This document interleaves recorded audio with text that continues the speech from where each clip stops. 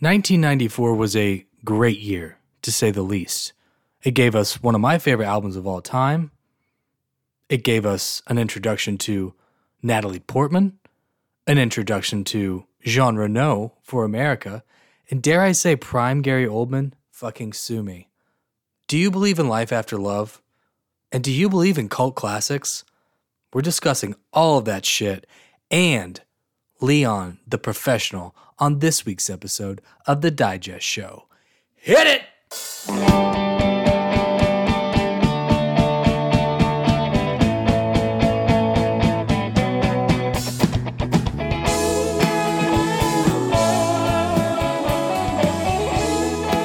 Welcome to this week's episode of The Digest Show. We've never done a film like this, have we, buddy? No, and I'd never seen a film like this until 2 days ago.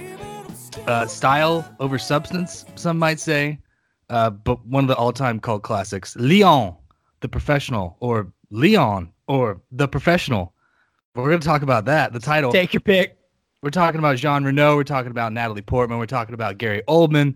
We're talking about a different style of film we haven't dug into on the Digest Show. And we're going to have some interesting conversations today. I think that's safe to say. Yeah. I mean, you might make an argument that this is our first foreign film. I mean, you could pose. And it's made by a foreign director. There's a foreign actor. And I'm pretty sure it was first released in France, if I'm not badly mistaken. I could be mistaken. Half filmed in Paris as well. Yeah, so I don't know. Possibly. It's not quite, it's in English. You can't really say it's a foreign film. I'll put it that way. No, it's like a good way to put it is it's a foreign film put through an American filter or vice versa, however you want it. It's got a filter on there. And there's definitely some dichotomy. There's some weird shit going on there. Yeah. I'm excited. Let's do this. Me too. Shit. Yeah, this season we wanted to kind of switch up what we're bringing to y'all, and we're gonna have fun this season. We're not gonna be taking ourselves too seriously, like not that we ever do, but we wanted to pick a film that was just a different direction, a different alley. Not so fucking highbrow, not so run of the mill, something everybody talks about all the time. Though this is a cult classic, I know a lot of friends we have are excited for us to do this film, so it's going to be a good one. Yeah, cult classic, good way to absolutely. Absolutely. Yep. So I believe, per tradition, on our solo shows, I would ask everyone to join me, Chase Ricker, on the back of the box as we do an overview of the film in case you've never seen it before or it's been a while, like it was for me. Jean Reno, Gary Oldman, Natalie Portman, and Danny Aiello star in Leon, a go-for-broke thriller about a professional assassin whose work becomes dangerously personal. Calling himself a cleaner, the mysterious Leon is New York's top hitman. When his next-door neighbors are murdered, Leon becomes the unwilling guardian of the family's sole survivor, a 12-year-old Matilda. But Matilda doesn't just want protection, she wants revenge. Training her in the deadly tricks of his trade, Leon helps her track the psychotic agent who murdered her family from the electric opening to the fatal finale. Leon is a non-stop crescendo of action, suspense, and surprises. This version contains 24 minutes of extra footage never before released in America. That must be from the extended cut. Yes, it is. That was a good back of the box. That would get me stoked. It is. And also it kind of made me think too, like while you were reading it, like I'm starting to find a category for this movie. Cause again, I just watched this movie. I really didn't know much about it going into it. I really didn't. So, but I kind of felt like I was thinking of like, Memento came to mind. Oh, I like that. Let's see, well, I don't know. This might be giving this film a little too much credit, but like Boondock Saints. I'm on the fence about that one, but whatever. We can skip. Yeah. Have you ever seen The Score? The Score. That sounds so familiar, but I think it's Marlon Brando's last movie, but it stars Edward Norton and Bob De Niro, and it's like a cop thriller. I must have seen that, but it must have been a really long time. I need to visit that. Well, that kind of brings me to, as we talk about our first memories and why we picked this film, which we've already discussed a little bit, because movies like that, we have a mutual friend who loves kind of style over substance films. And that friend introduced me to the score. And he also loves this movie. And we used to watch it as teenagers a few times, a few couple memories. And you've never seen this film. Do you remember like hearing about it, or have you been tempted to put it on before? Well, yeah. So the wifey's a big fan, and she's been telling me for years, like, you need to watch this movie. Like, we need to watch this movie. And it's just one of those things where in the media culture today, the way it is, like, if it's not right there in front of you, it's harder to remember to watch something. Totally. And when you brought it up for the pod, it was like, I jumped on it. I was immediately like, yes, that'll give me the perfect reason to like make sure I watch this movie that she's been wanting me to watch for a really long time. So I think I've fallen asleep watching this movie maybe more than it's top tier falling asleep watching a movie. I don't know why. It's always just on late at night for me, in my experience. Yeah, I could see that. I could see it. Like, I could see this. We'll get to some debate about this a little later, I think, but I could see this running on like Cinemax late at night, you know. Dare you say cable?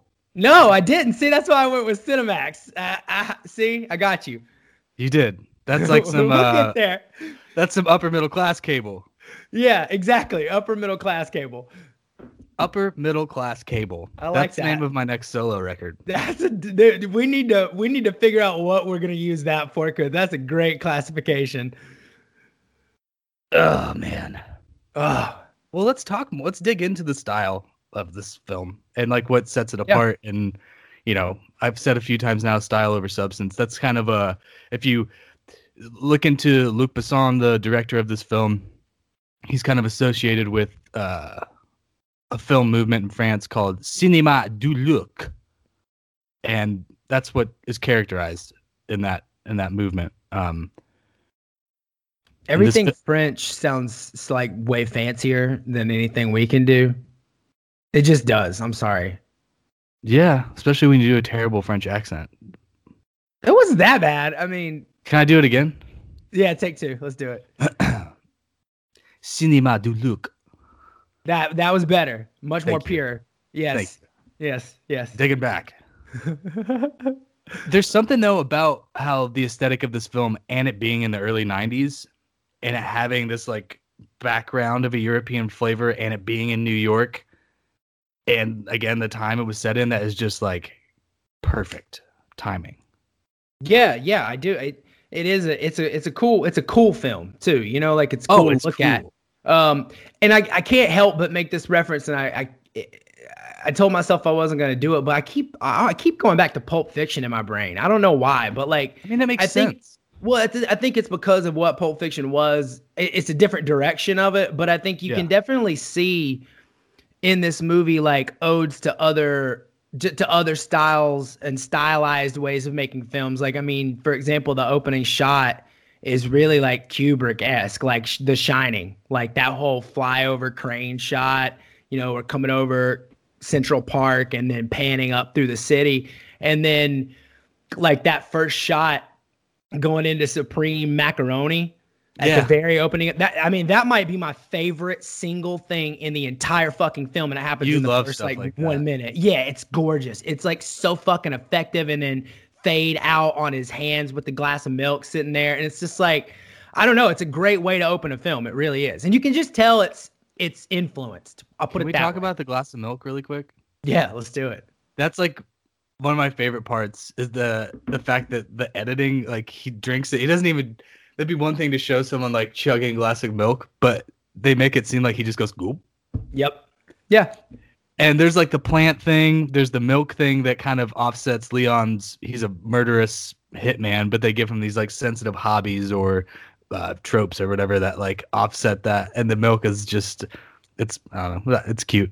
Yeah, and there's some stuff like I think later we're going to talk about some of the acting performances, and there's some stuff I want to talk about with Leon that I think really put some color in the performance that I like, just in some basic research from Jean Reno about what he was trying to do with the character. I think it's neat. Oh, and never, cool. Yeah. So anyway, we'll get there, but this is not what do you say, the Hollywood motion picture? Hollywood motion picture. This is not that, right?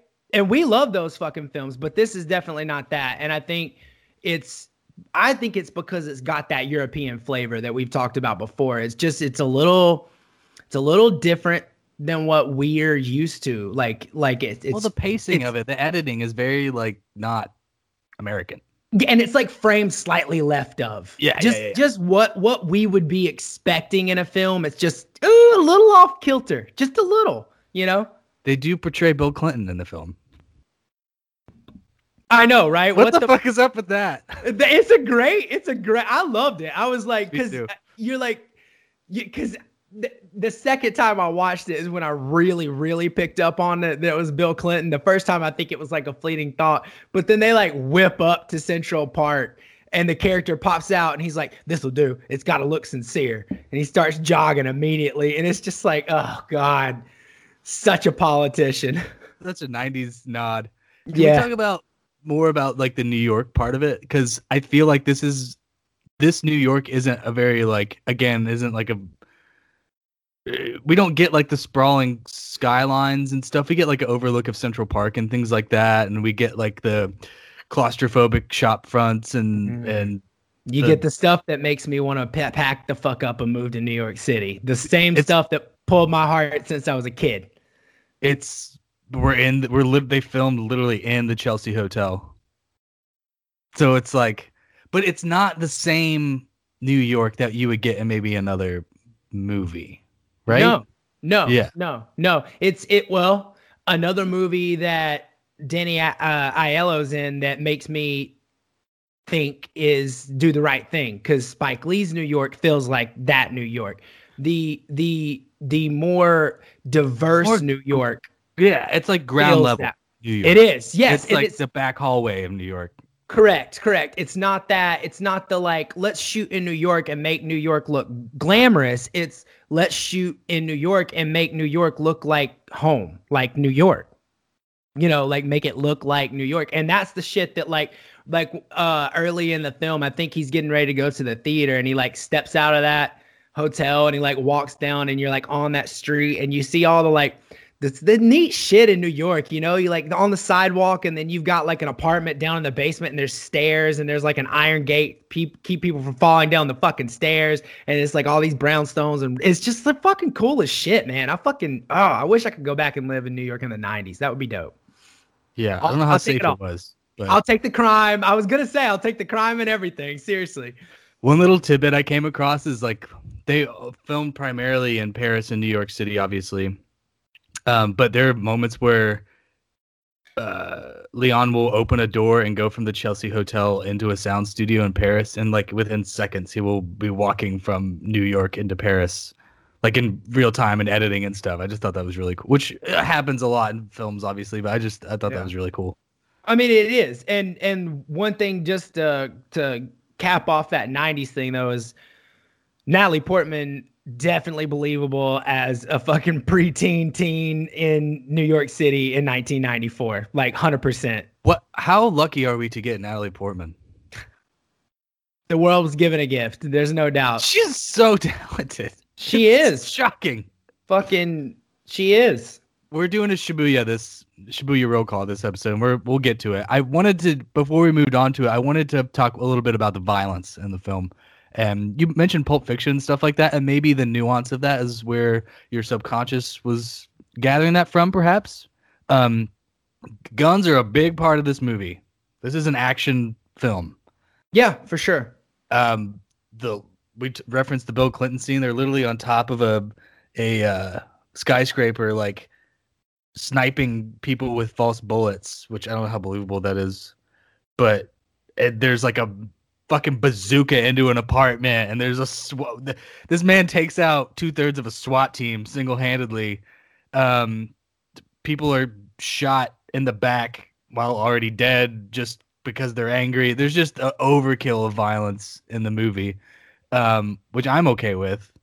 But it's a movie of its time. I mean, it immediately comes to mind True Romance, Natural Born Killers. Well, those are all things Tarantino had his hand in, but still, like that King of New York, You know, like there's just this vibe in the early 90s where violence is almost, and I think it's because we're coming out of like a great crime decade and everyone's feeling that, I mean, anxiety. I mean, crime was at an all-time high. And I think that people were living with it. And that's what we got from those decades. And to juxtapose films like that to a movie that I reference, like The Score, which is a cop movie, not a whole lot of violence in that movie. Sure. So like there's two different kinds of, there's open wounds and fucking an excess of gunfire, and then there's not. And like there's like an edited version of this movie that could play on TV, not on upper middle class cable, but on regular people cable, where there's probably not as many AK-47s and like blown out heads and people getting shot in bathtubs and shit. Yeah, for sure. No, it's definitely got the violence. It's not like, it's not John Wickian. It's not like that thick, but it's thick. It definitely is. Yeah. There's a lot of blood. For sure. I can't wait to get to our list. Listy. All right, then do a Shibuya roll call. Shibuya. Shibuya roll call. So we kind of saw this film. There's obviously 3 big principal leads in the movie. So we thought we'd start with Natalie Portman. We kind of hedged on that a little bit. But what are your first thoughts of her performance? Of her performance, it's shit. There's only a handful of people that age ever performed like this in a film, ever. I mean, just a small handful. The scene, I just watched it on YouTube. The scene where she's waiting for him to answer the door. Yeah. And I think she rings the bell like 3 different instances. It's like, I can't think of people 40 years old, actors that I know and love that can do that. Yeah. And it's crazy to watch someone's technique and stuff and see it and be like, oh, that's the same Natalie Portman in Black Swan. And like, she looks the same. She's got one of those faces, you know, that looks the same at 12 as it does. It was kind of creepy, to be honest. I had never seen this movie, and it was like, how did they like fucking CGI grown Natalie Portman's face on this like 12-year-old body? And it was like, but it's not. It's just, that's like when they're doing like the really close-up shots, you could just snap that and be like, that's Natalie Portman yesterday acting. Yeah. I mean, it's kind of crazy. Yeah, it's weird. Well, we're going to talk about the creepy part. Yeah, sure. We'll get there. Whatever. Yeah, but, go ahead. Well, if I could just say, like, being that age and like being able to perform, like get into the character and stuff like that. I mean, it's no surprise that she clearly has a high aptitude for stuff like that. I mean, she wound up going to Harvard. Like, that's the movie star they reference in The Social Network. So she clearly, like, I mean, whether you could say what you want about going to Harvard and what that means for someone, but if you go to Harvard when you don't have to because you're already a movie star, you're clearly trying to get something for yourself that's not attainable through fame and money, right? Don't you think? She must have really good parents. I'm sure. Well, that was one of my thoughts. Like, I bet her parents were like, you still got to get a college degree. And she's like, I'll go to Harvard. That's cool. Can I go to Ivy League? Yeah, right. Yeah, but you no, can. It's mega fucking impressive, and also like somehow she's convincing to me in like all of these different scenarios, and like there's a little bit of cheese in some of the places, but then again, inside of the film, her character is a 12-year-old girl playing an 18-year-old girl to Leon the whole time, you know. So wait, she's supposed to be 18? She's telling Leon she's 18 the entire time, all the way through. Okay. Yeah, and everybody else, like you know, when they go see Tony, Tony's like Tony looks at her and knows like you're not 18 years old, you know. But I don't know if Leon really has that kind of a brain. Leon is a machine. Yeah. And he's kind of naive, you know, in that regard. He's very naive. Naive is a fantastic word. He's a killer, but the only movie he really knows is Singing in the Rain, which is perfectly fine with me. But Yep. And but anyway, it's pretty tremendous that at that age and just to carry a scene like that hallway scene you were talking about when she's ringing the doorbell. I mean, if you take that just briefly, quick, step by step, and you say, okay, she's just been beaten because she's bleeding before she goes to the grocery store. So she goes to the grocery store, comes back, walks past her dead father in the door, and here's the cop say, why'd you have to kill the 4-year-old kid? And immediately, like, how do you, I mean, I would not want to be 13. I think she was 13 when this was filmed. I would not want to be in my headspace at 13 thinking that, because that's my life, you know? That's crazy. And kudos. I don't know if that's like life experience, or you cannot teach things like that. I just think she's talented. Like, it's obviously, I mean, great actors have to have a tremendous amount of empathy, like the really, really, really great ones. Yeah. You know, I think that they have to be empathetic people, because how do you put yourself in that headspace without empathizing with a character? Without having lived through something like that, which obviously she hasn't. Yeah, exactly. Yeah. So, but no, tremendous stuff, man. Like, really, like, and it's no wonder that this career goes on to be what it is today. Yeah. Yeah. Big fan. Welcome to the show, Nat. Fucking welcome to the show. I don't know when she's going to be able to show up again, but I think we could bring her in sometime. I watching this, I kind of forgot that I love her.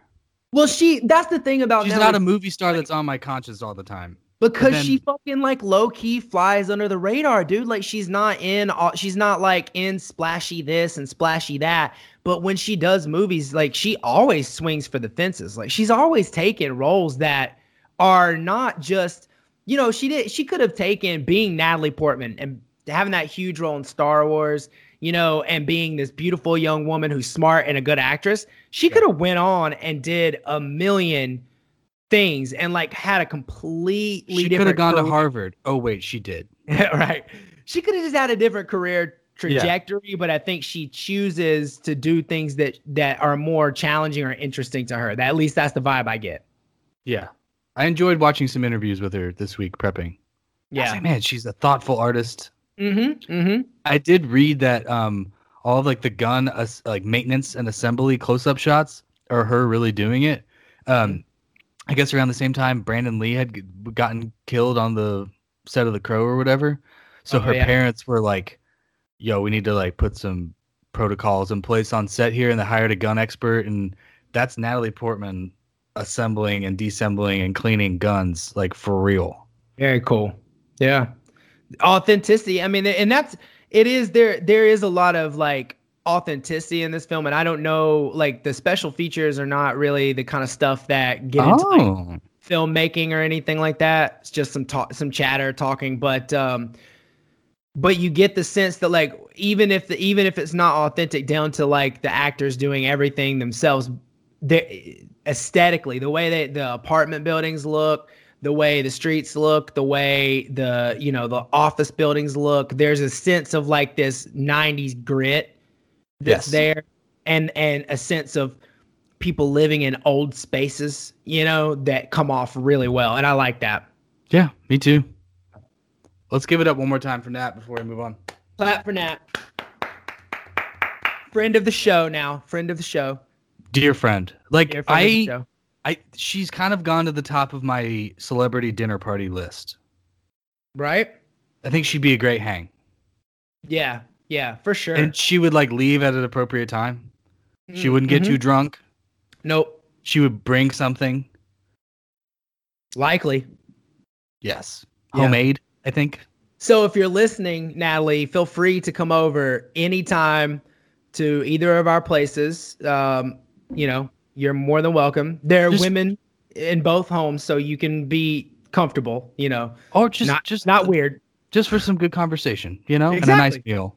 Yeah, exactly. I wouldn't mind having a conversation and a nice meal with Jean Reno. That would be fun. I mean, all three of these actors, What a beautiful man. Yeah. I found myself thinking that while I was watching this. I was like, this guy is just beautiful. Okay, go ahead and make the announcement right now. Jean Reno Face Acting Award of the film. And he does somehow edge out Gary Oldman's eyes, which just get their own fucking award for this movie. But like he edges out Gary Oldman's eyes and Natalie Portman's cry face for just the subtleties, man. Really? Like, okay. Yeah, when take me there. Like the one that comes to mind is just not, it's not even transformational in the film, but he's just sitting there talking to Tony about his money and what he wants to do with it. And he's learned how to read now. And there's this thoughtfulness in his words where you can tell that he's actually exercising. Whereas when you and I speak, it's just natural instinct. He's exercising, and he looks down and he kind of comes up with the words and delivers them. And his eyes are so like nervous that he said the wrong thing or said it in the wrong way. Almost childlike. Very childlike, very, very childlike. And he just does an incredible job with just, and he's got this like oddball quirk to him that like makes sense for like some genius fucking scientist. Or when she says he's a composer and they cut to him walking down the street with that case and the fucking rolled up knit cap, it's like, you look like a fucking composer. Yeah. You look like you're getting ready to go put your ear to a fucking piano and just make fucking magic happen and never talk to anybody else again. Which is kind of what he does. It is. And that's the thing I wanted to bring up, is that when he was developing this character, he was thinking of that like savant type of mind, that what I think probably a lot of us today, knowing what we know, would say like an autistic or on that spectrum. You know what I mean? And he really was being thoughtful.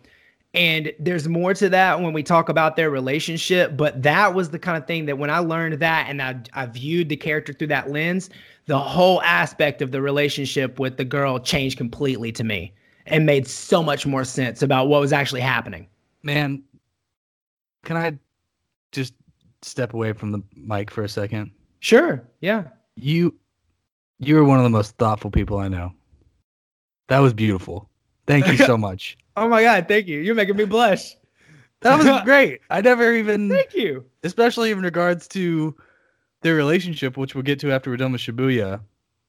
It just gives it so much more context, what you just broke down as performance. It definitely does. And it's like his performance in a way, it's so fucking weird. Like, how can you be a hitman that is that, like in the movie portrayed, like you said, even dialed up a little bit, so effective as a fucking killer, cold killer, but be such a tender individual.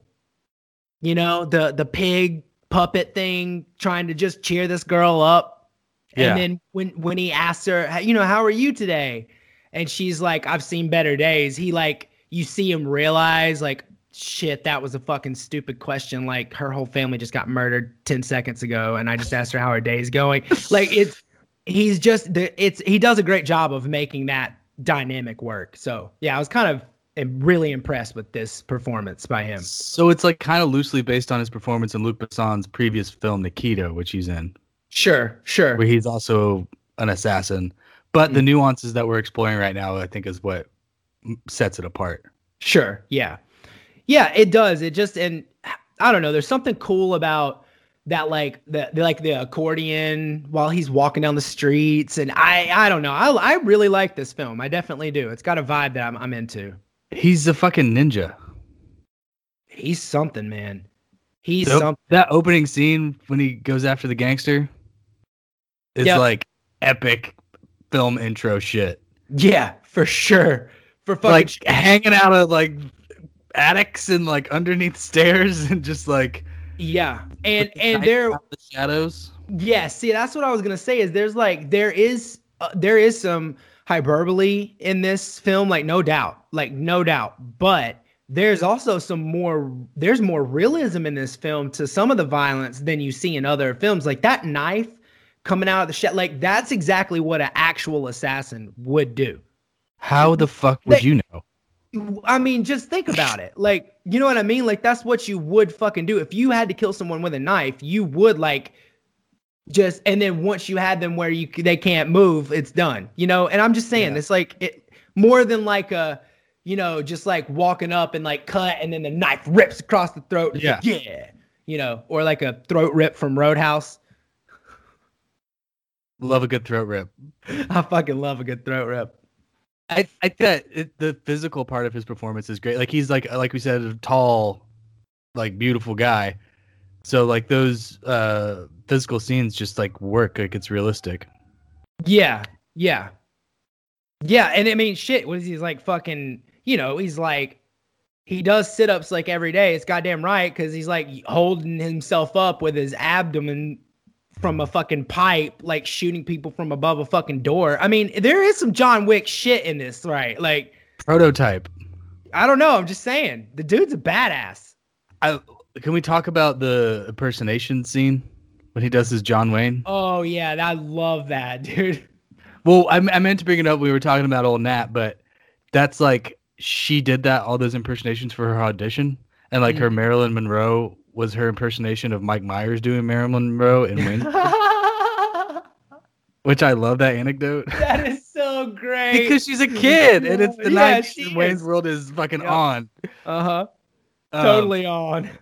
But when he does the John Wayne thing, like the only social thing this guy does is go to the movies by himself and watch us Singing in the Rain and probably, you know, a John Wayne film. And like he just, those simple, you know, old Hollywood things of antiquity, like that's where he goes when he unwinds for 1 hour and a half, probably like for a whole week or some shit like that. And that scene where he kind of opens up and is tender and doing a John Wayne is, I don't know. The dynamic of the character like bounces around and hits a spot there, and it's really touching. It is. That's what's so interesting about this movie is the way it bounces from this like high stakes drama to this like fucking oddball indie quirk. That's so heartfelt and sincere at times. It's like I'm fucking watching a Miranda July movie right now, and you're like, I want to fucking bawl my eyes out at how tender this quirky shit is. Also, but then it's like, you ever, you know, here's the ring trick, blow up a fucking grenade. Like, Jesus, you know, I don't know. It's an interesting combination. It really is. Yeah. Talking about highs and lows. Gary fucking Oldman. Holy shit. Holy fucking shit. Holy shit. He's so amazing. My God, Gary Oldman. Like there's some Gary Oldman moments I could live without. Not a big fan of the Winston Churchill film. Oh yeah, it wasn't the greatest. I mean, it wasn't. Yeah. I like Gary Oldman being manic and weird and like out of control. So like my favorite Gary Oldman role for years has been True Romance. Sure. When he I mean, I've always loved that. This is like some crazy shit, dude. Yes, this is like one of the best movie villains of all time for me. Shit, this guy is fucking creepy in this movie. He's complicated. Like I've watched this movie far more times than you have, and I still was like, what is this man? Like, what's his motive? Like, I know he's a DEA agent, but like, he is grotesquely corrupt and embraces it. Oh yeah, yeah. Like the and scene he's a with junkie. Oh yeah. Yeah. What do you think those pills are that he's taking? I mean, some sort of opiate. The research that I did, because I was like trying to figure it out too. I was like, what? I kept meaning to look it up, but I was looking up other stuff. People were saying that they were like some sort of benzodiazepam, some version of that. Librium was something that they said, Jack and then Kerouac like style. That it was likely like a designer drug. So whatever. Designer. For those of us who smoke pot and don't really go outside that, I don't know what a designer drug is.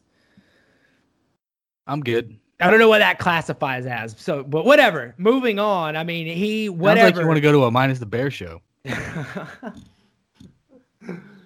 The way this guy it's so menacing. He cracks that capsule and contorts his fucking shoulder, and then he turns into this like hyper fucking focused, like I don't Dude, his eyes in this film, like he is like it's rare when you see an actor that like makes you think that they would kill you. Like they're convincing enough that like you actually think that that person would kill me if they were in front of me. And like he's on like a Daniel Day level. You know what I mean? Like, oh yeah, this is some cold shit. I don't know. I think one of my favorite scenes is when he's talking to the fucking white Jamaican.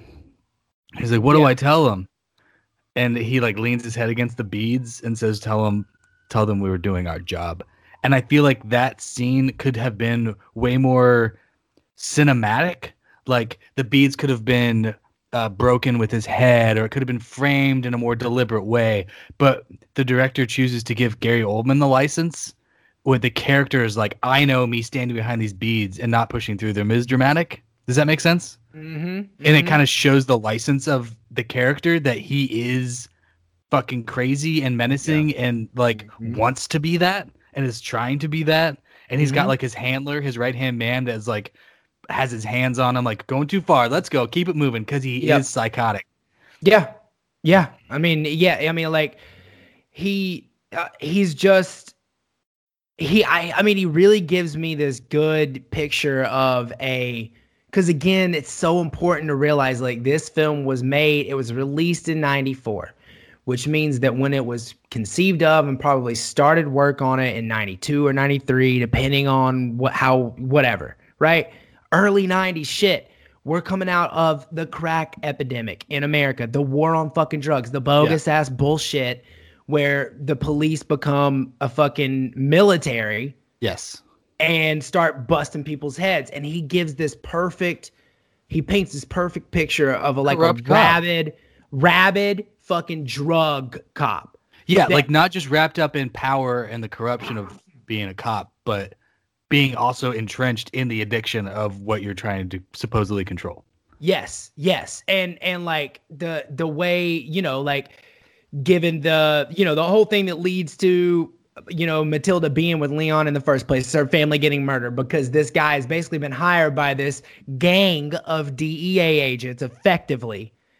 And they, you know, he's a holder for them, and he's getting busted because he cut the product and kept a little to sell on the side. And it's like, you know, that shit really happens. Like there are documents out there you could pull up.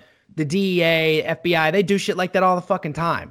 You know, but what they don't do is go in and murder whole families with shotguns. Like that's what this movie, you know. Well, on today's episode, ask Fred Hampton. Actually, I don't know. On today's episode, I've learned that you have at least once stepped into the mind of a killer. So I wouldn't be surprised to find out that you've also put yourself into the mind of a corrupt DEA agent. Yeah, I do that. Yeah, is that weird? Am I weird? Yeah, I go dark places, man. I go dark places. That is because you are an artiste, mon frère.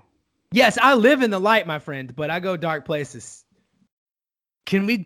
Yeah, it's almost like so perverse that he's corrupt, that it's on the first viewings and stuff. It's like, what is this guy a gangster? Yes, absolutely. That was my so first. Like out in the open. It's like, I mean, he is a gangster, but he's a cop. Like he's in like a linen suit that's wrinkled and like, you know what I mean? Yeah, it could easily pass over the viewer that this person's a DEA agent, like easily. Yeah, his character reminds me of Josh Brolin's character in American Gangster. The like, you know, dresses in the fucking leather coat and has the slick back hair in the 60s and drives the fucking sports car and is basically operating again, because that's the thing, is when these government agencies go wrong or when police agencies go wrong, they operate like the fucking mafia, which we're learning a lot about this year, and they operate like that. Check out the Gabagool Chronicles on the off weeks, y'all. Yes, they fucking strong arm you. And they set you up and they confiscate your property and all this fucking shit. And they act like gangsters. And that's why I have that image in my head. But I will say the one thing that kind of, to me, really let me know that he is an agent is there's two. So when they kill the whole family and then the city cops are like bringing him back, and they have to come back to the crime scene, and they're like, what happened here? And he was like, well, he was standing here and we came in, he fired, bam, we shot him. And then they're like, you're going to need to be more specific. Yeah. I don't have time for this Mickey Mouse shit, you know? And he just walks out. He's like, here's my office, 4602, you know? And it's like, he doesn't have to. He's a federal agent. He can fucking flip off those local cops and walk out because that's the way jurisdiction fucking works. He doesn't have to explain. You know, nope. They can ask all they want. How did the kids die? I don't fucking know. I don't have time for this bullshit. Heartless. It is. I believe, I mean, I really do believe that there have been cases of authorities that are acted like that, but I don't believe that that's actually the norm throughout the whole thing. But it's amazing what power can do when it corrupts absolute, you know? I don't know. I feel like you should write a book about it. I think this might be a good time to let folks know that we're talking in the morning for the first time. So typically we were kind of wondering when we should tell y'all, like, we like getting personal, letting you guys into our shit. But so usually we record in the early afternoon or, you know, sometimes even the evening. A big part of what we try and do for y'all is we're hanging out. We're having a drink. We're having a beverage. Josh and I are both readers. I'd say we're both morning people at this point in our lives. It took me a while to come around, but we're retrospective. We're both artists. Like, so the morning is a time of reading and reflection. We're recording in the morning for the first time ever. So like we chose this film. And now we're getting like introspective as shit, boy. What is the moral compass of the villain in Leon the Professional? I'm thinking about it now. I'm thinking about Heath Ledger as the Joker putting the gun in Harvey Deent's hand. Yes, that's what I'm saying. I'm so glad you. Oh, shout out Gary Oldman. You're in that pick too. Young commish. I love it. Oh, fuck. Right? He's a heavy hitter, folks. So anyway, Gary fucking Oldman. That's all I gotta say, dude. Gary Oldman is good at acting. You just about made me spit out my coffee. But I'm gonna go with it. Oh. Okay, let's move on to the touchy subject of this film, and that's the relationship between Matilda and Leon.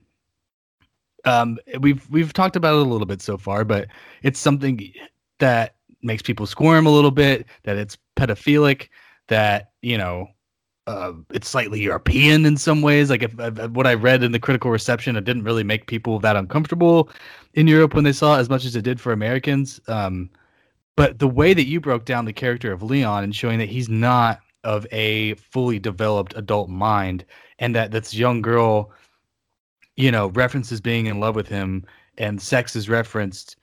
It's like these two brains are at two different developmental levels, and like he's feeling affection for the first time in his life, and she is a young girl who just lost her father and is probably projecting those feelings onto this other man. So it's complicated and it's kind of a controversial part of this film, but we wanted to have a conversation about it. Yeah, for sure. So this is where I'm going to first bring up the extended version. Okay. So you get more, two things are fleshed out a little bit more in that extra 25 minutes. 24. Those 24, excuse me. 24 minutes, Jeff Gordon minutes.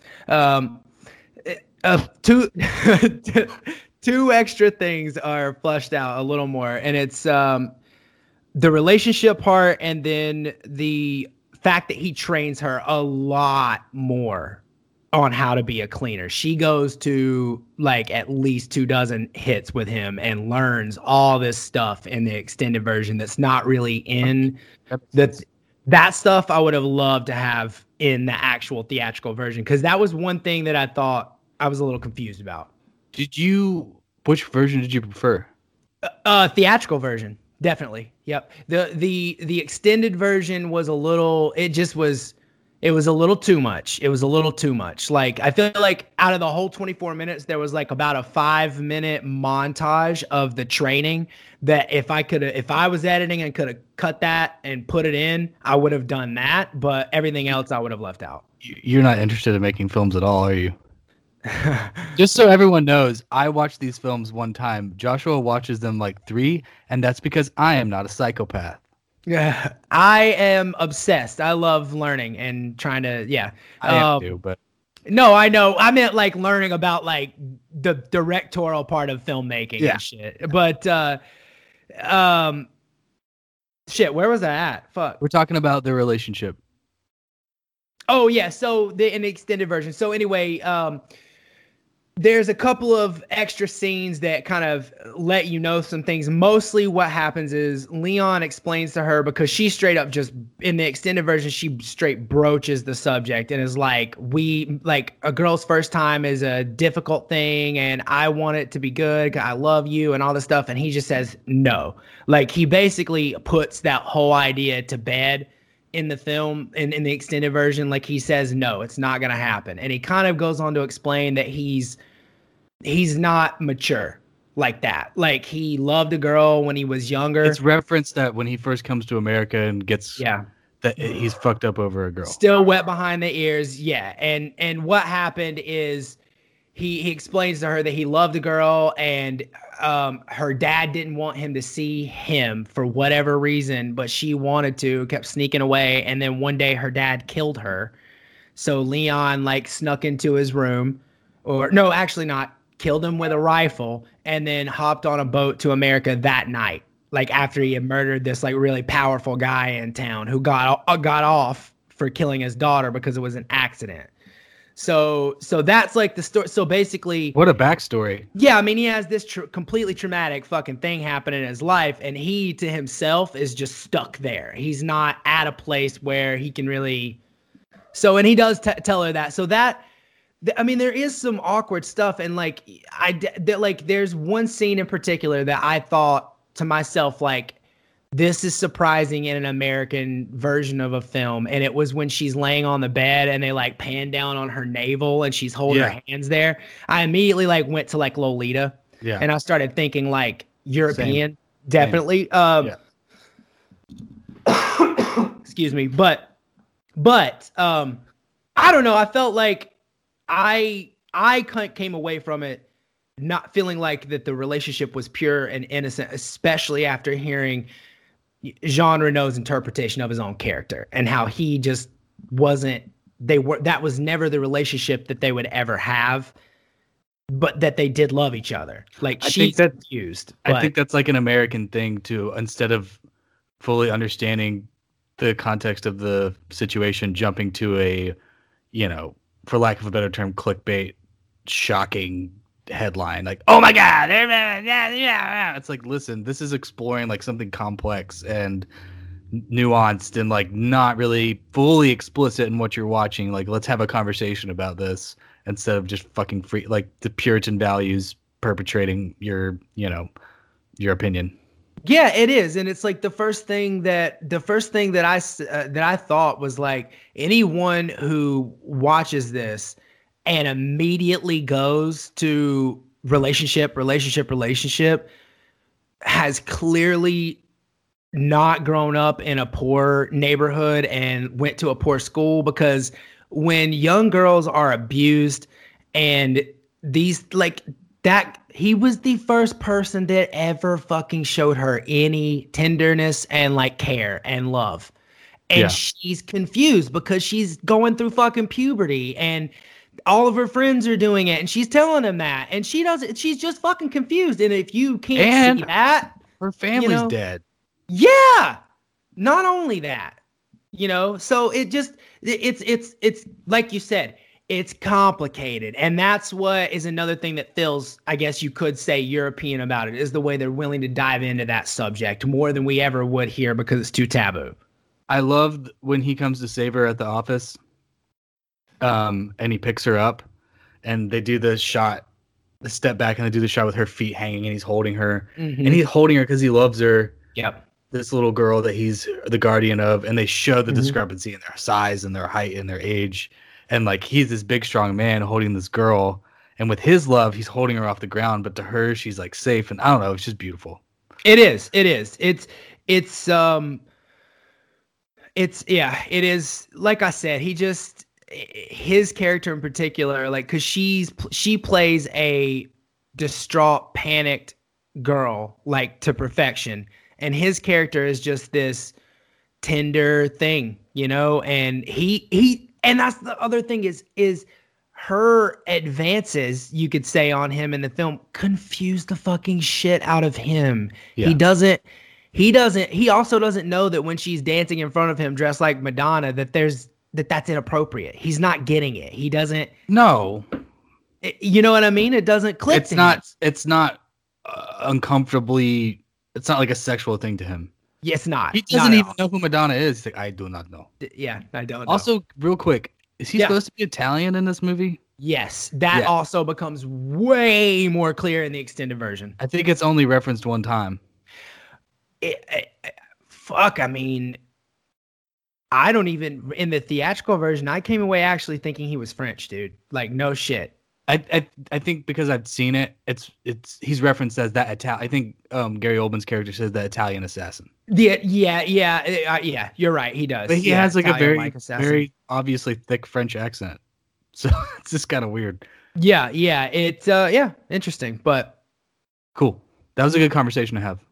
Yeah, for sure. Would you like to move on to our lists for this week's episode? Let's fucking get into it, man. Let's get our listy misties going. Listy misties. So we kind of did something different. Josh and I have both our own lists, but they're not in the middle of the Venn diagram. We both have our own subjects, and we've never done it before. We always have fun, like stepping on each other's toes. Maybe we pick the same thing. Maybe we have the same thing in a different spot for what we're counting down. But for this week, we have our own lists. So for me, my list is my top 3 favorite kills of Leon. Oh yeah. Yeah. Oh yeah. This is an action film, and I just thought of it. I thought that'd be a fun one to do. Yeah. And Josh, you want to tell them what your list is? I'm gonna take my favorite Gary Oldman moments as Stansfield. Cool. I think that's gonna be a more entertaining list. So I don't know. Okay, well I'll go first this week. Okay, I like it. Cool. My third favorite kill is during the onslaught of the SWAT team onto Leon's apartment.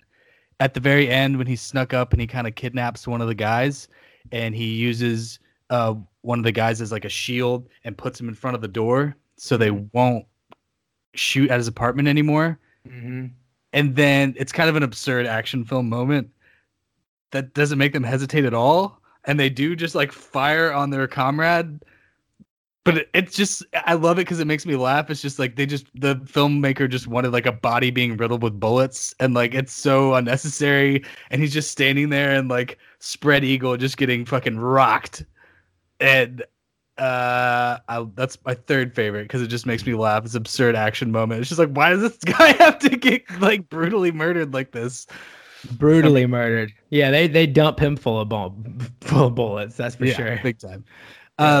My top 2 are kind of like hand in hand. I had to kind of pick the ones that I love more. So number 2 for me is in that same scene, Leon using his incredible core strength, hanging from the ceiling from the attic, and just falling down with like 2 guns out and just expertly fucking killing people at will and getting shot in the shoulder.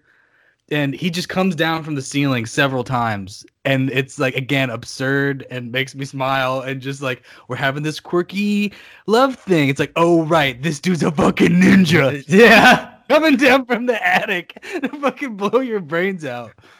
He's fucking crazy, dude. He is seriously like, literally, like, it's like, this is some advanced level assassin shit. Like, because this is, I don't know, like, this is. Where do you go to learn this? This is pre-Matrix, pre-John Wick, pre-CGI effects and shit that we have today. Like, this is some kind of like badassery in this film. Like, they pull this shit off. This guy is like insane. My number one favorite kill Give it to me. is when in the opening scene, which is this montage, this like cornucopia of carnage, if you will. And one of the henchmen is like looking down the stairwell, and not only does Leon know how to hang from the ceiling to surprise you, he's hanging underneath the stairwell, and he grabs this motherfucker and like from underneath the stairs and throws him down the huge stairwell. He does. What are you holding on to, bro? Spider-Man. Spider-Man style. Yeah. Spider-Man came and met him. He's got him on speed dial. He's like, I need to defy gravity for a minute. And Batman too. There's some Batman vibes with Leon. For sure. Those are my favorite No, kills. but he definitely has that. His assassinations are the parts that suspend reality the greatest. We'll put it that way. I love it. He hangs from a lot of shit and comes in and out of places really fast. And he's got those glasses. Those They're are dope iconic. glasses. Dope glasses. I could never pull those off. You might could. You never know. Age does cool things, man. Age does cool things. Can. I'm just saying, you could grow into round glasses and it could be like a dope phase of your life in the future. I'll be optimistic. I'll be on the lookout. Exactly. Just don't roll them out. That's all I'm asking. I'm not really a sunglasses guy though. I never have been. Well, maybe for a photo op. Change too. See, you just started golfing. It did. Things are changing, okay? You could develop a love for sunglasses and they might be round. Okay. I'm not afraid. Saying, straw hat. Look at a little, Capote at the Cabana-esque. Could you see me turning into that person? Not exactly, but I can see you like pulling it off. Thanks, man. Okay, it happens. Anyway. All right. What's your list? Okay, so number 3 for me is just this dude's intro. Like his real intro when Gary Oldman. Gary Oldman, yeah. He's sitting there listening to the classical music in his little earbuds that are like so before their time at that point. And are those Beats by Dre? Oh, mine? No, his. Oh, yes. Beats by Dre. Pre Beats by Dre. Say that fast a lot. Pre Beats by Dre. Pre Beats by Dre. Pre Beats by Dre. Good job. Thanks. That was impressive. So anyway, he's listening to classical music, and his lackey tells him, hey, this guy's telling us that he didn't do this. And the guy tells him like he's got this talent for sniffing out a liar. And dude takes his earbuds out and he like turns around and he like walks up to the guy, and it's just this great intro into this villain because he starts touching him and getting way too close to him, invading his personal space, but these like intimate things, like putting his forehead on him, and he's like smelling him up and down and around, and he like hugs him, and he's like, of course he didn't lie. Of course he didn't lie. And he's very like Nicholson from Departed, very like that. And then he tells him, well, I know you didn't do it, but you're going to tell me tomorrow at 12 who did do it, and we're coming back. Yeah. And that's it, and I just love that intro because and then the film does this other really fucking dope thing in the score, which is these bells start going in the background when his character Stansfield is getting ready to like come on screen or is like introing the screen. That shit's sick. I love it. It's awesome. Yeah, number 1. Number 3 or number 1? Number 3. Excuse me. Sorry, number 3. That was number 3. I promise. That was number 3. I just ordered them differently because of chronological. Anyway, number 2. I can't miss this one. I can't mess this one up because it's number 2. So it's number 2 in either direction. When Stansfield thinks death is whimsical. So when I love the scene when she goes to try to assassinate him, and she's just not a pro, and this guy is a fucking pro, and she sees him go into the bathroom. He's already made her. He made her outside before she ever even fucking walked in the door with her silly little package. Like, she fucked up. She walked too soon, and he came back, and he saw her walk. Anyway, so he's hiding behind the door. Classic oldest trick in the book. and it's this just crazy scene where he does his fucking shakes his little pill thing and gets his capsule, cracks that motherfucker, and his pupils get like the size of fucking pencil points and shit. And he's like asking her, like, I want you to tell me every detail, including who the chef is that cooked this food for me. Like, basically, who sent you? And she's like, it's not, I'm on my own. He's like, so it's personal. And he's like, he just like in this creepy fucking way is like, what miserable piece of shit thing did I do now? You know? And it's like, and then he explains to her that he's going to enjoy taking her life because she enjoys her life. And it's this fun. And she's like, yeah, a young girl. And it's like just the creepiest fucking shit. And how he always looks sweaty. Like he's just intense. He's on drugs. Likely. Yes. But that's my number 2. I think that's my number 2. And then sorry, to finish it off, you know, Bumblecat record guy comes in and is like telling him that the other dude just got murdered. And he like pauses for a second and he's like, death feels whimsical today. And it's like only a sociopath with a fucking loaded gun in their hand with 2 people in a room who are completely right to think that he can murder them at any time would think death feels fucking whimsical today. I was thinking during that scene, first of all, I love like the blocking between the 2 characters in the bathroom. How she's just like straightforward and he's like at a perpendicular angle. Yep. I think it's just really interesting. But I was also thinking like, obviously a naturally young, talented performer in Natalie Portman. I wonder I would love to ask her what she took from being in a scene with someone like that. I know I immediately thought to another one, which is in a recent film with DiCaprio and a young actress on the set of a TV show in a film like that. Growing Pains? Hollywood. In that film, I thought of like that scene where that young actress I thought you meant when he was a young actor. And I immediately went, are you talking about Growing Pains right now? He works with that one guy. I don't even know. Oh, Growing Pains. Wasn't Kirk Cameron or some Cameron person in that? You're goddamn right. It was Kirk That's Cameron. it. That's who taught DiCaprio how to act, baby. Kirk Cameron. Kirk Cameron. Please see my independent Christian films. Oh, wow. Okay. My number 1 is obviously the best. And it's when he says, play some Beethoven.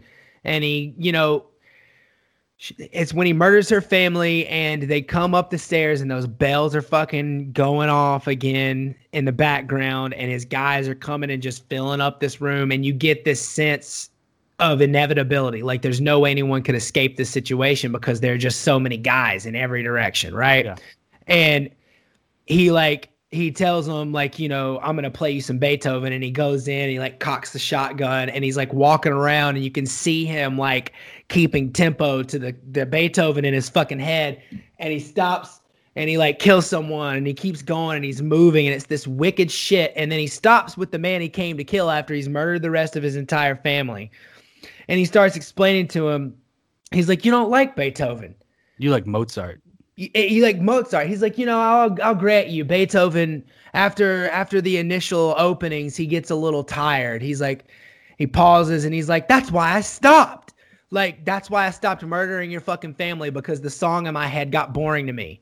And it's the creepiest fucking shit, man. Like, and I don't know, like that's one of the few times I've been creeped out by actors. Like it was creepy, like fucking creepy. I wonder if Gary Oldman's done it inside the actor's studio. Oh my God. If he did, I bet it was about a terrible film though. I mean, those interviews are about a career. Those interviews are a career retrospective. That's true. Yeah, that's true. I wish that show was archived somewhere. If anybody listening knows if that's the case or not, please let us know, because I will quit my job and just watch all of them. Bring back the actor studio without that asshole, Charlie Rose. Dude, you're so off base right now. James Lipton, R.I.P., hosts. Oh, my bad. The actor studio. Lipton. What's the other one?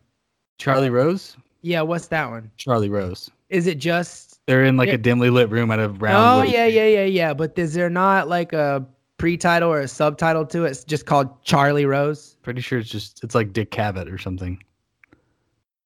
Okay. Right. You said that asshole, and I was like, whoa! No, not James Lipton. He's great. National treasure. Yeah. Okay, anyway, so those are my Gary Oldman moments. Number one is just him being a fucking sick, fucking crazy good villain that you just don't see often, you know? No, yeah.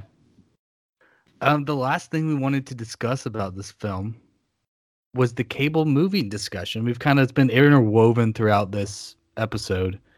This film is 100% clearly not a cable movie, but there are elements of it that beckon the question, what is that and what does that look like? Just off the cuff, like what are some cable movies for you? And so the audience can kind of tell what we're talking about here. Sure. Like Double Jeopardy. Yes, Double Jeopardy. Along Came a Spider, Kiss the Girls, Morgan Freeman movies with Ashley Judd, you know. The Score. Like, okay, sure. A Time to Kill? Yeah. Definitely. It did Ashley come Judd. on cable. I think, hold on, before we keep just naming movies though, what about the fact that does a cable movie make for just because that movie played on cable, like when you were younger, like, and maybe you did see it all the time? Because like Saving Private Ryan, not a cable movie at all, but a cable movie. So, like, I think the thing that makes a cable movie and the reason why the subject came up on this film in particular, it goes back to discussing the cinéma du look movement and where it's style over substance. So watching it, you can not be super engaged in watching it. It's an hour and 45 minutes long. At least 2 people die. Like, and it reads like a gumshoe novel more than it does like an epic, right? Okay, I see. Okay, so I'm starting to feel like where your head's at on this, because like, so first off, let me just say, like, I think when I think cable movies, I think of like serial novel type of a story. Yes. Something that's just, nobody gives a shit, but it's just like, I can put this point here, keep you hooked. You know, you gotta, now you're watching because you want to see what happens, right? How is the story end? The final scene, yeah. Cliches, predictable, all that good stuff, right? I think that for this one, it's just like I can see how, where you're saying like cable movie because it's got the action, the violence, people are dying. I can totally see a whole class of people out there who like this movie and don't even think about any of it because they've just put it on in the background, and every time they hear a gun, they look up and they're like, okay, and then they go back to like looking at their phone or doing whatever it is that they're doing. I could see that kind of vibe in this movie, how you could kind of tune out to the nuance and sit back and just kind of watch like an action-y flick with kind of a quirky sidekick kid element. You know what I mean? Yeah. I do kind of see that. But I think that this movie has some stuff that cable movies don't. Of course. It's not a cable movie. It's not. Yeah. I mean, one thing in particular is the score. Like, this is a great score. It's sophisticated. Yeah. It's a completely, like this show loves a fucking good score, right? Oh yeah. This score is not that kind of score. It's not a Greenwood, Reznor, like avant-garde score. It's not a, Herman, score that like will get you like a Hitchcock film. Oh, was that Hitchcock's guy? I'm pretty sure. I mean, I don't know. I'm just no Hans Zimmer here. Sure, Zimmer will work. Philip Glass scored a few films. Glass. Ooh. But you know what I mean? Like, it's not that kind of, but it's more of a like artsy, like kind of a score. The way it, I don't know. I really enjoyed this score a lot. That was like one of the, and it does some wicked shit when you Gary keep using Oldman's that character. Word wicked when you're talking about Gary Oldman's character, and like he is just wicked. It is. It's just wicked. It's like that empty resolve of no remorse, like just zero remorse. Like that's wickedness, right? Like what else? Absolutely. How else do you define it? I don't know. It's personified. Yeah, for sure. Yeah. What else you got? Okay, so two big points. First point is I really love the kind of cat and mouse of Leon and Stansfield's character. Mm-hmm. Like this back and forth of their wit and their force. They're both masters. They are. And in that last scene in particular, where from the moment that the SWAT team like scoops up Matilda and like, you know, the shit's getting ready to go down, from that moment through the end of the film is like a fucking ball of tense. Yeah, right? those last like, 20 minutes are awesome. Yeah, and what really became like exemplified to me is like what it looks like when in this case they were facing a very like witty and experienced assassin, right? But he was just one guy. Can we agree on that? Yes. It's amazing to see the militarized police state enact, because that's what it looks like. Like that is realistic. Like, you know, SWAT team, they're putting the fucking 60 millimeter grenade, they have, you like, know, canister on the. Yeah, man, it's like it's wild to see that like that much force. I don't know. Against one dude. Against one dude, and then he gets when he knows he's injured, so he like takes the clothes of the guy that got shot up that we referenced earlier and like gets like checked out by a medical doctor and released. But then homeboy sees him with his mask off and knows who it is. Because the goddamn medic made him take his fucking mask off. Yeah. Yep. And even though our protagonist, our hero, if you will. Yeah, really. If we had to pick one, I mean, we're sad when he dies. Mm-hmm. But he gets him with the grenade trick from Matilda. I love that. Great punctuation point. Yeah. His last words are shit, which I love. Know. Yeah. And that really close to that, just before that. So like I told you at the beginning of this, that dive, if you will, into Supreme Macaroni from the street corner. Yeah. Is like, could be my favorite thing in the whole fucking movie. I really like. I thought of you immediately. But, from like a writer's standpoint, I think my favorite thing is they do this really cool kind of a bookend thing to their relationship, Matilda and Leon's. And go with me here. This is one of my little quirky things, but the hallway scene where she's ringing his door, like they do a great job of building up the like back and forth between each side of the door. Him scratching his head, him like what like all the ramifications of everything that could happen if he does or does not open this door. And it keeps cutting back to her, and I fucking love that filmmaker chose to go with the reaction with her face when the door opens, not the door opening, the light splashing on her face. And he's then dressed in white. Yes. And then the bookend to that is at the end of the film when Leon's walking out of that tunnel. Instead of seeing the gun go off or getting Gary Oldman's perspective, we go to Leon's POV and we see the flashbang from the gun go off. And that's our knowledge. And it's like so cool to me that you get that flash when the door opens, that flash from the gun, and that's the beginning of the relationship and the closing of their relationship.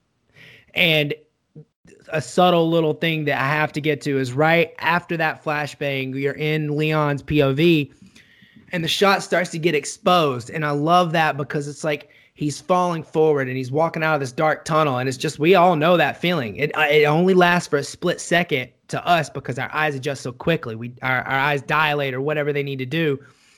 And when we come out, when you're walking out of a dark space into a bright sunlight, you get that little bit of overexposure. And that's how it shows him expire and fall to the ground with this overexposed shot that fades away. And I just think that's good stuff, you know? This movie is so good.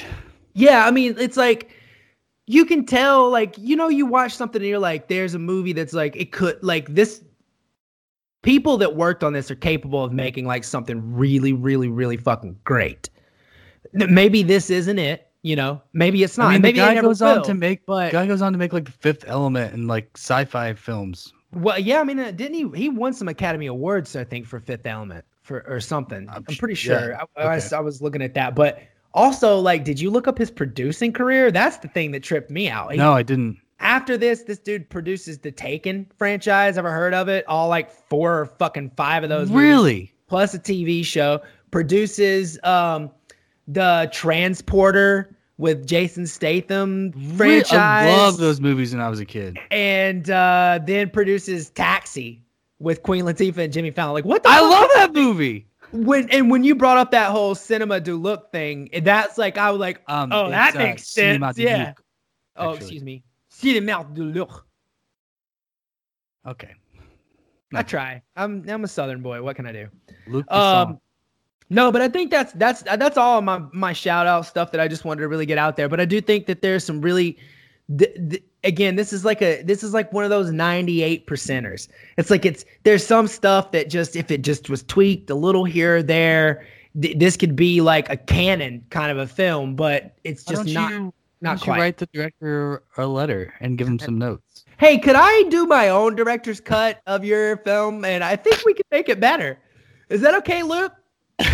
Luke, could you contact me, Luke? I have some suggestions. Oh, wow. Well, I'm glad we did this movie. It opened up some really interesting conversations, and it's given the season some dynamic. And it's like a different kind of film that we've done, and I'm glad we did it.